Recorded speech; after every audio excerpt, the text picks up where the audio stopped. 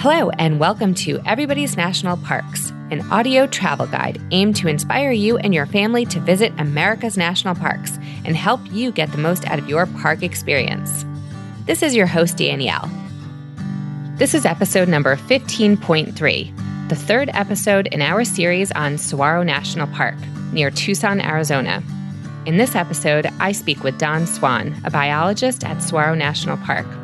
Don talks about how the saguaro have changed over time, the biodiversity that makes Saguaro National Park a unique and special place, why the park saw a wildflower super bloom this year, citizen scientist opportunities, favorite hikes, tips for visitors, and more.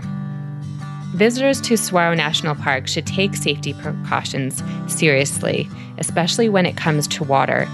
Even when it is not hot, it is a dry environment, which will cause dehydration without you even realizing it. Always make sure to carry enough water with you. I will include a link in the show notes with regard to safety precautions. We also want to hear about your adventures. Do you have a story to tell about your family's experience at a national park? A favorite recommendation to share, or how this podcast helped enrich your trip? Email us at hello@everybody'snps.com. You can write us a message or even record a short voice memo on your phone and then attach it to the email. You may be featured on an upcoming episode. Again, the email is hello@everybody'snps.com. Before I get to today's topic, I want to take a moment to talk about listener support. If you are already a patron of the podcast, thank you so much, and feel free to skip ahead 1 minute to today's conversation.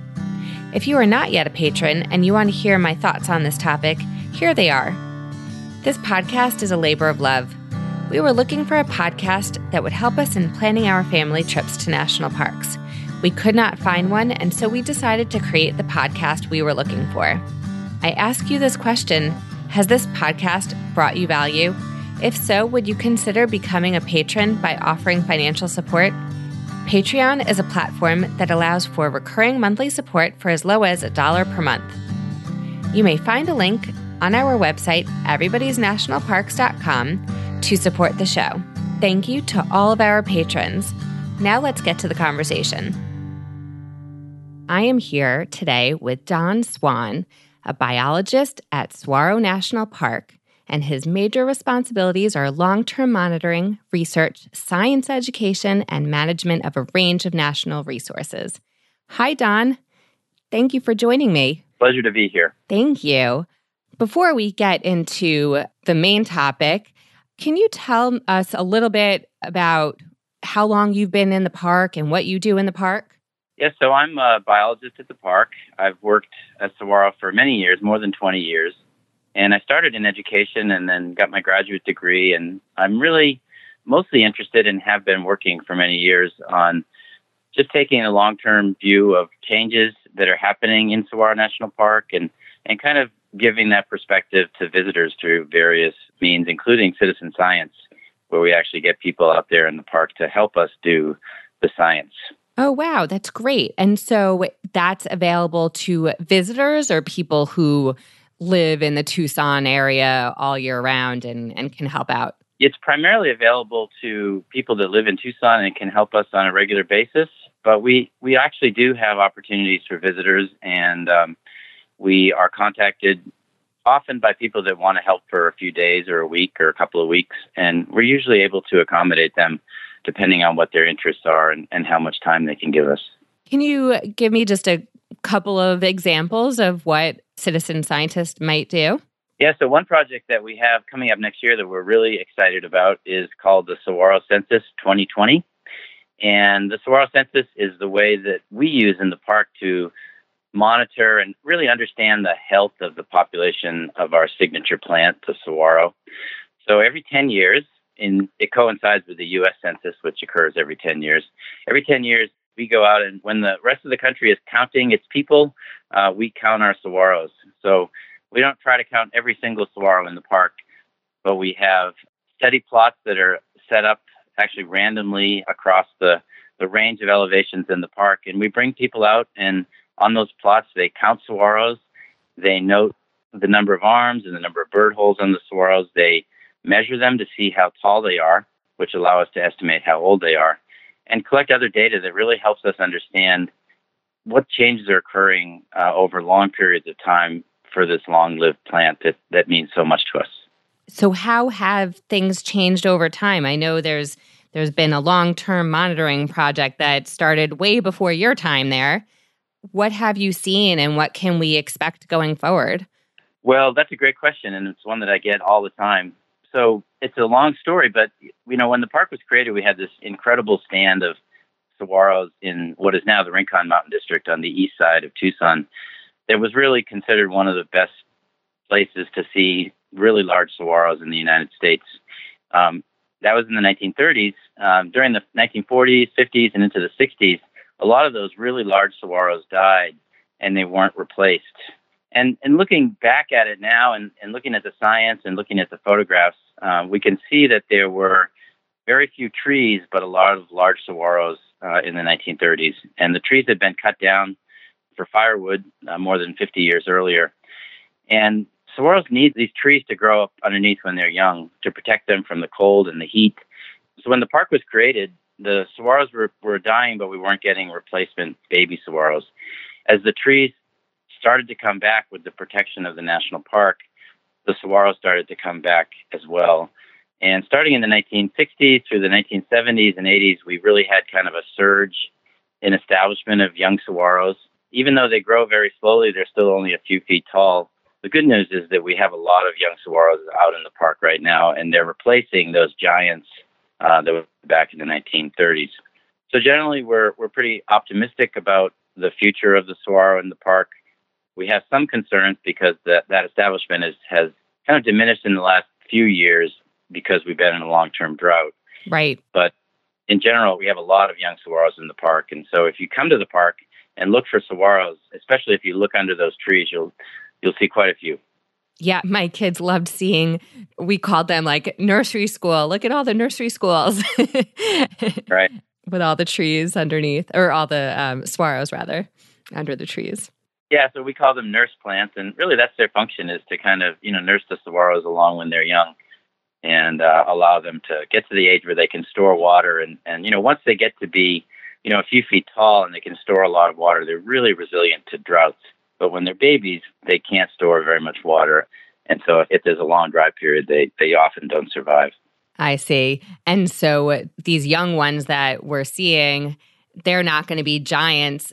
The next generation may get to see them as giants. Yeah. No, it takes a while. It takes decades before they reach the point where they're as tall as we are and before they start flowering and reproducing and putting on arms. That can be 75 years or more. So, so one of the things I love about saguaros and a reason to visit the park is to have that longer perspective. Saguaros live longer than we do. They can live up to 150 or maybe even 200 years. And so there's no way that in the course of our lifetimes we can really understand this plant. So it takes kind of generations working together to study them and understand their dynamics. But also it's good for us because it gives us that long-term perspective, which is so important for national parks. And I say that because parks are, not just for us to enjoy today, but for our grandchildren and great-grandchildren to come back and enjoy in the future. Absolutely. Yeah, I just was having that same thought recently because the first park my kids went to was Shenandoah, and we've been to Shenandoah so many times. It's kind of our, even though we live far from it, it's still kind of our home park. We feel very at home there. We were just there last week, in fact, and I was kind of daydreaming how nice it will be someday to walk holding my grandkids' hands here. So absolutely. Yeah. And so how does climate change affect the park? You talked about water, but how else can you explain that?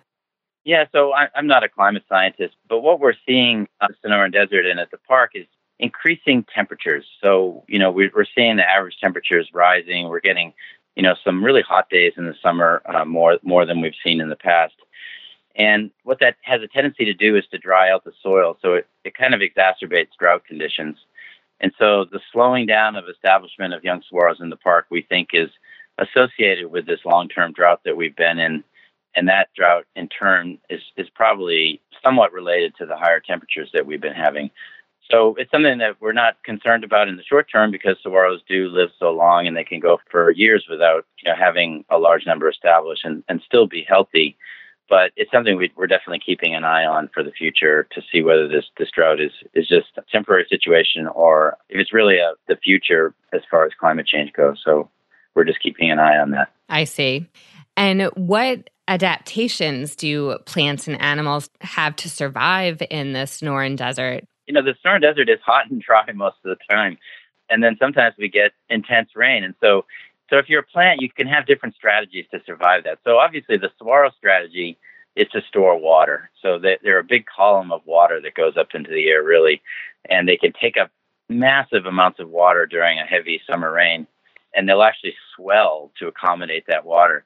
And then they can use that water over the next couple of years if it doesn't rain again. So that's one strategy. Another strategy that a lot of plants use is they just go dormant and then grow again when the rains come. So ocotillo is an example of that. They'll put out their leaves when it rains, and then after a few weeks, if the rains have stopped and it gets dry again, their leaves will just shrivel up and fall away. So they'll be photosynthesizing for just a few weeks, and then they'll stop and they'll wait until the rains start again. And then a third strategy that a lot of annual plants use is they'll put out seeds, and those seeds will fall into the soil, and they'll just sit there in the soil for years until the right conditions come along. So we've had one of these super blooms this year. We have amazing, gorgeous spring annual plants like poppies and lupin and owl's clover. And those are plants that have seeds that have been sitting in the soil, just kind of waiting for the right conditions to come along for a number of years. And so when those conditions occur, we get these blooms. We've been in one this spring. It's been fantastic. We've had, thousands of people visiting the park, and it's still gorgeous out there. Wow, that is so cool. Yeah, we missed that by a few weeks because we were there in mid-February.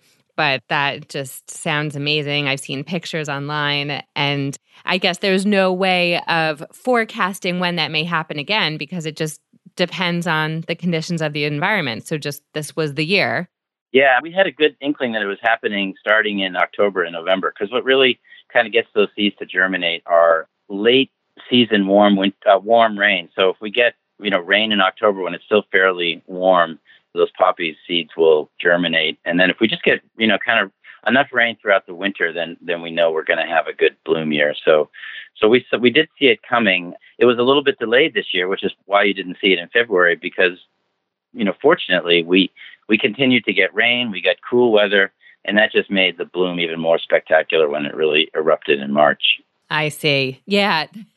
Well, funny enough, that's why we ended up at Saguaro, because this trip was supposed to be to the Petrified Forest, and we couldn't get up there because half the state was closed with the big snowstorm. But we got to see a snowman in Saguaro instead, which was very cool. Well, and you're very lucky because there aren't many days when we can build snowmen in Saguaro. So yeah, it was great. Once every 5 years or so. So we actually had 2 snowstorms this year, which was really remarkable, and we were all so excited. And by snowstorm, that's like 5 inches or more. Well, my definition of a snowstorm is snow that falls on the ground and sticks around for a while. Okay. So, for a while, 8 hours or 24 hours. So, yeah, we had snow that sat there on the saguaros and on the ground for an entire day. And so lots and lots of people came out to the park to see that and build snow people and take selfies with them. Yeah. I saw on the Instagram site for Saguaro, the one that was right outside the visitor center wearing the ranger hat, which was very cute. But then that was gone by the time we got there.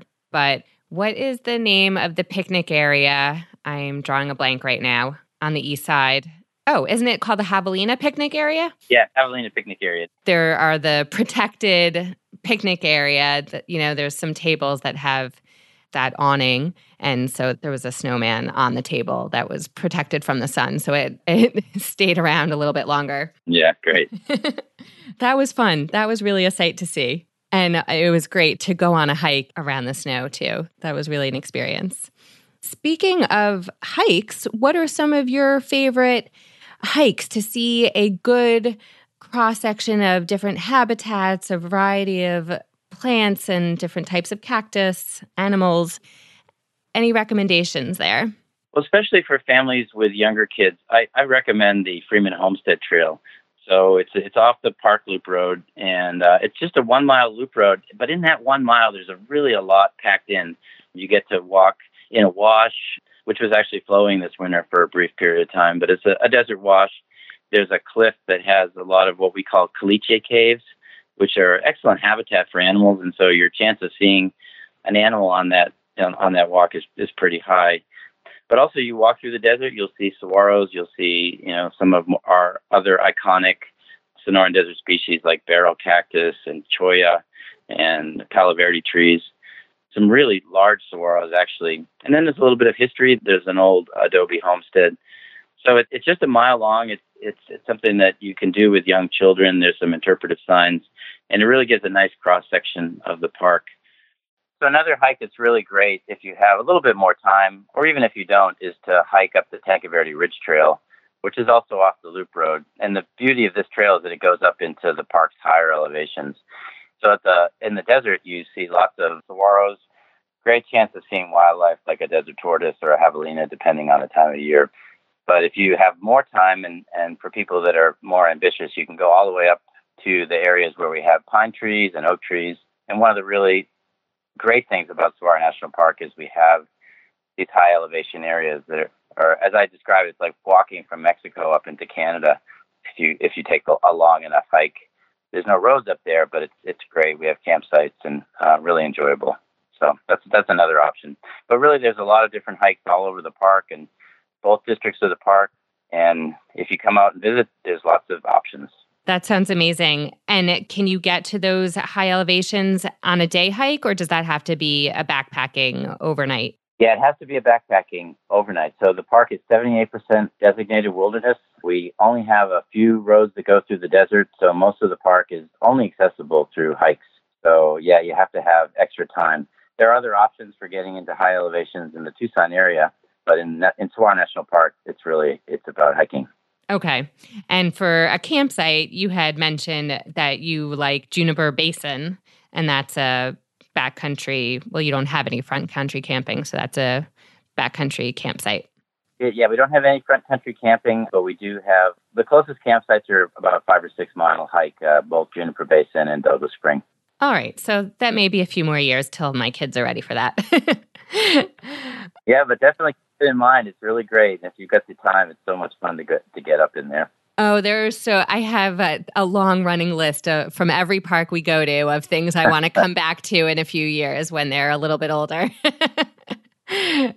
I think there's more things. I mean, we get so much out of it, but, they're younger and can't go as far with their little legs. So, but we'll just keep going back because there's always so much more to see.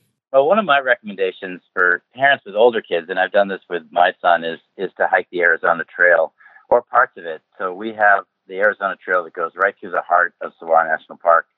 Of course, it goes from the Mexican border all the way up to the Utah border, so it goes through the heart of Arizona as well. And it's a great through hike if you have a lot of time or if you want to do it in pieces, as we've been doing. But the part that goes through Saguaro National Park is really spectacular. And what's the total mileage of the whole Arizona Trail? Oh, I don't know. Hundreds of miles. Okay. Kind of like Arizona's AT, the Appalachian Trail. Which we saw. We saw a couple of through hikers last week. Let's see. And so can you tell me what's the most fascinating aspect of the saguaro cactus? There's so many fascinating aspects of the saguaro cactus. It's hard to know where to begin. But to me, one of the most fascinating aspects is just its relationship with us. I mean, I've traveled in places in the world, even to Russia, and I've seen images of the saguaro cactus. So it is really kind of an iconic image that resonates with people all over the world. It's definitely a symbol of the desert Southwest. In the Tucson area, we're so proud of this plant, and people's feelings about it are so strong. And that goes back thousands of years. The plant has a really close relationship with the Native Americans of this area, and Native Americans still harvest the saguaro fruit in the park. So it's a plant that we all feel that we have a relationship to. It strikes us more than any other plant as having human characteristics just because of its appearance. It lives a long time, and so we tend to give it attributes such as wisdom and other attributes we give to older people. So it has this really strong connection with people, but it also has a really strong connection with wildlife. There are birds that build their nests in the arms or the branches where they come together, as well as woodpeckers that make holes, which are also later occupied by elf owls and other species of birds. When the saguaro falls down, it's used as a home by snakes and some birds and pack rats and other animals. So it's a very kind of complete species that has links to a lot of plants and animals of the desert. I love that. And of course, its fruit are delicious and right. are eaten by any animal that can get access to them. So the birds will come in and eat them while they're on top of the saguaro, but when they fall down, they'll be eaten by tortoises and javelinas and rock squirrels and coyotes and people. So it's a really kind of plant that lives large on the landscape. My kids' favorite aspect when I asked them about, what did you learn during your visit and what was your favorite? They liked the Saguaro Hotel. Yeah.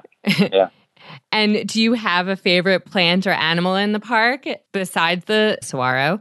Yeah, I was talking with one of my interns yesterday, and she saw for the first time her first Gila monster.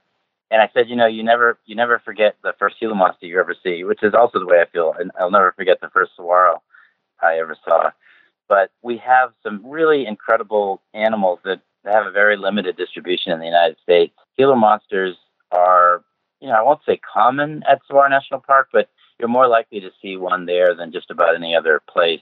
And these are lizards that grow to, 2 feet long. They're venomous. They're incredibly brightly colored. They have this pattern of black and red or black and orange or yellow, kind of a beaded pattern that's beautiful and also doesn't change over the course of the lifetime of the animal. So we can identify individual Gila monsters by the pattern of their skin. And we actually have a citizen science project where people can take photographs of them at a safe distance and send us the photographs. And we can look in our database and see if we've seen that Gila monster before. But just to see one of these, kind of magnificent lizards walking slowly across the desert or crossing the trail or as you're out hiking is an incredible experience. So this is the time of year when people are seeing quite a few of them. And it's always a thrill. Oh, that's so cool. That would be neat to see. We saw lots of birds and we saw some lizards and things, but no Gila monsters on our visit. Are there other rare or endangered or unique species of plants or animals that you would like to share? I'll just say in general, what makes Saguaro National Park so spectacular and the reason why I've worked as a biologist there for so many years is that you have so many plants and animals that you won't find any other area of the United States. So we have plants and animals that are really subtropical in origin, like the Gila monster and the saguaro and other plants that, are more abundant down in Mexico, either in the deserts of Mexico, like the Sonoran Desert, or in what we call the Sky Islands and Madre and the Sierra Madres. And we also have plants and animals that are associated with the Chihuahuan Desert to the east and the Rocky Mountains to the north. So Saguaro National Park is really this great mixing zone. And the biodiversity of the park is unbelievable. We have about 60 species of reptiles and amphibians. We have, just in the Rincon Mountains alone, more than 1,200 species of native plants, and we're still discovering new species of plants. So it's really just a great place to see plants and animals that you're not going to see anywhere else in the United States. That's one of the reasons I love it so much. It's just really a very amazing place to work and to study, life on Earth. So I really encourage people that have an interest in biology or being a field naturalist to come to Saguaro because you'll be blown away by the diversity. I honestly was. I expected to see a lot of just the browns and the orange with lots of saguaros, and I was so surprised to see just so much biodiversity and colors and water. I was so surprised by the water too. I think I read somewhere that some people call it the desert rainforest or something like that.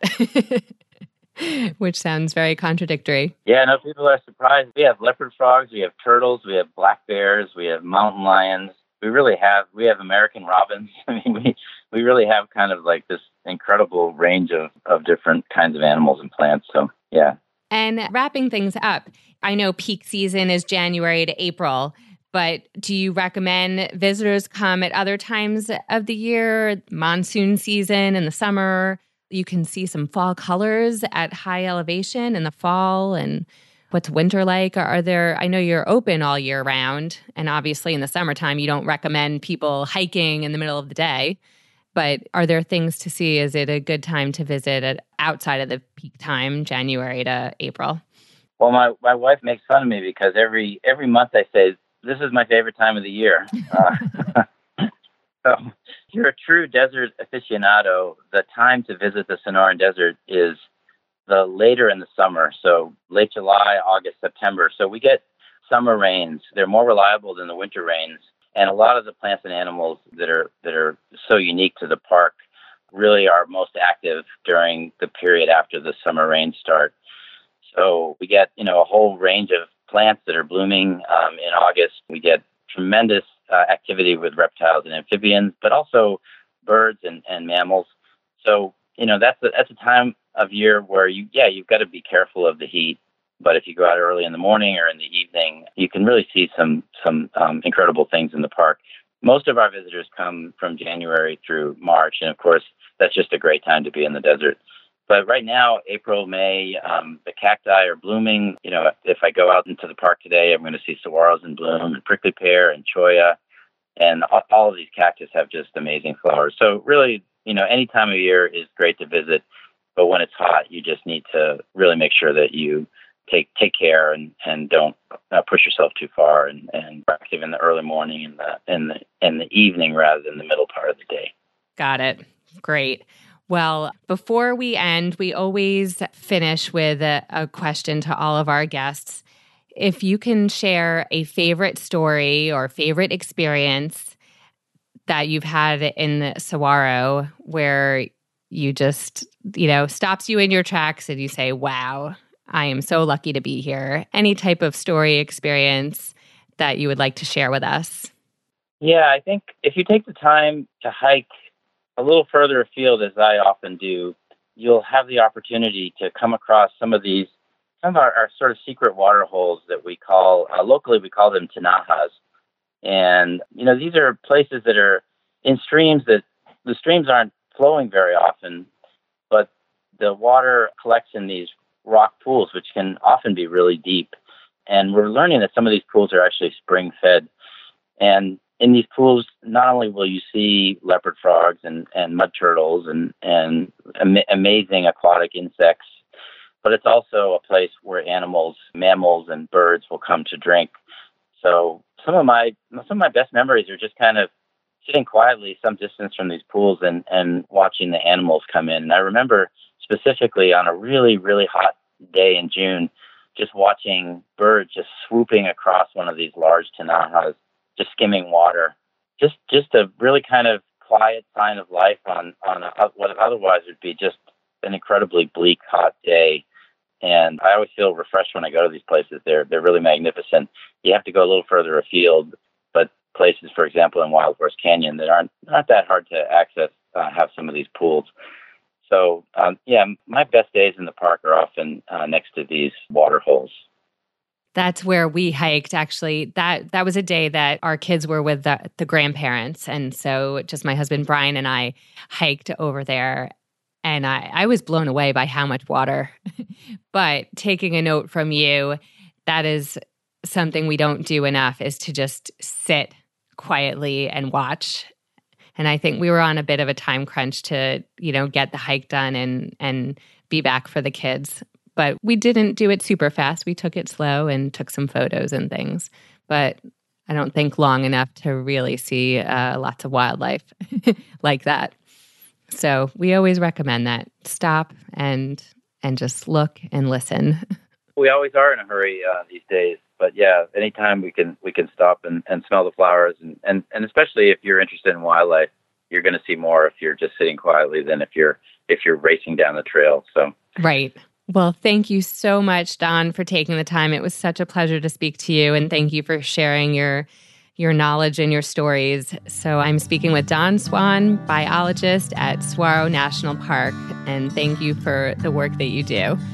It's been a pleasure. Thank you. It's great being a part of this, and thank you for what you do. Thank you for listening to Everybody's National Parks. You may find links to resources mentioned in this episode in the show notes on our website, everybodysnationalparks.com. Send us your stories, tips, or comments to hello@everybodysnps.com. You can write us a message or even record a short voice memo on your phone and then attach it to the email. You may be featured on an upcoming episode. Again, the email is hello@everybodysnps.com. Subscribe for free to Everybody's National Parks on Apple Podcasts or your favorite podcast app. If you like the show, become a patron. Just click on Support Our Show on our homepage, everybodysnationalparks.com. We also appreciate if you write a review, give us a 5-star rating, and tell your friends. This helps more people find us. Follow us on Twitter, Facebook, and Instagram. We love to hear from you from the parks you are visiting, so please tag us at #EverybodysNationalParks. Most of all, enjoy exploring the national parks with your family. Bye for now.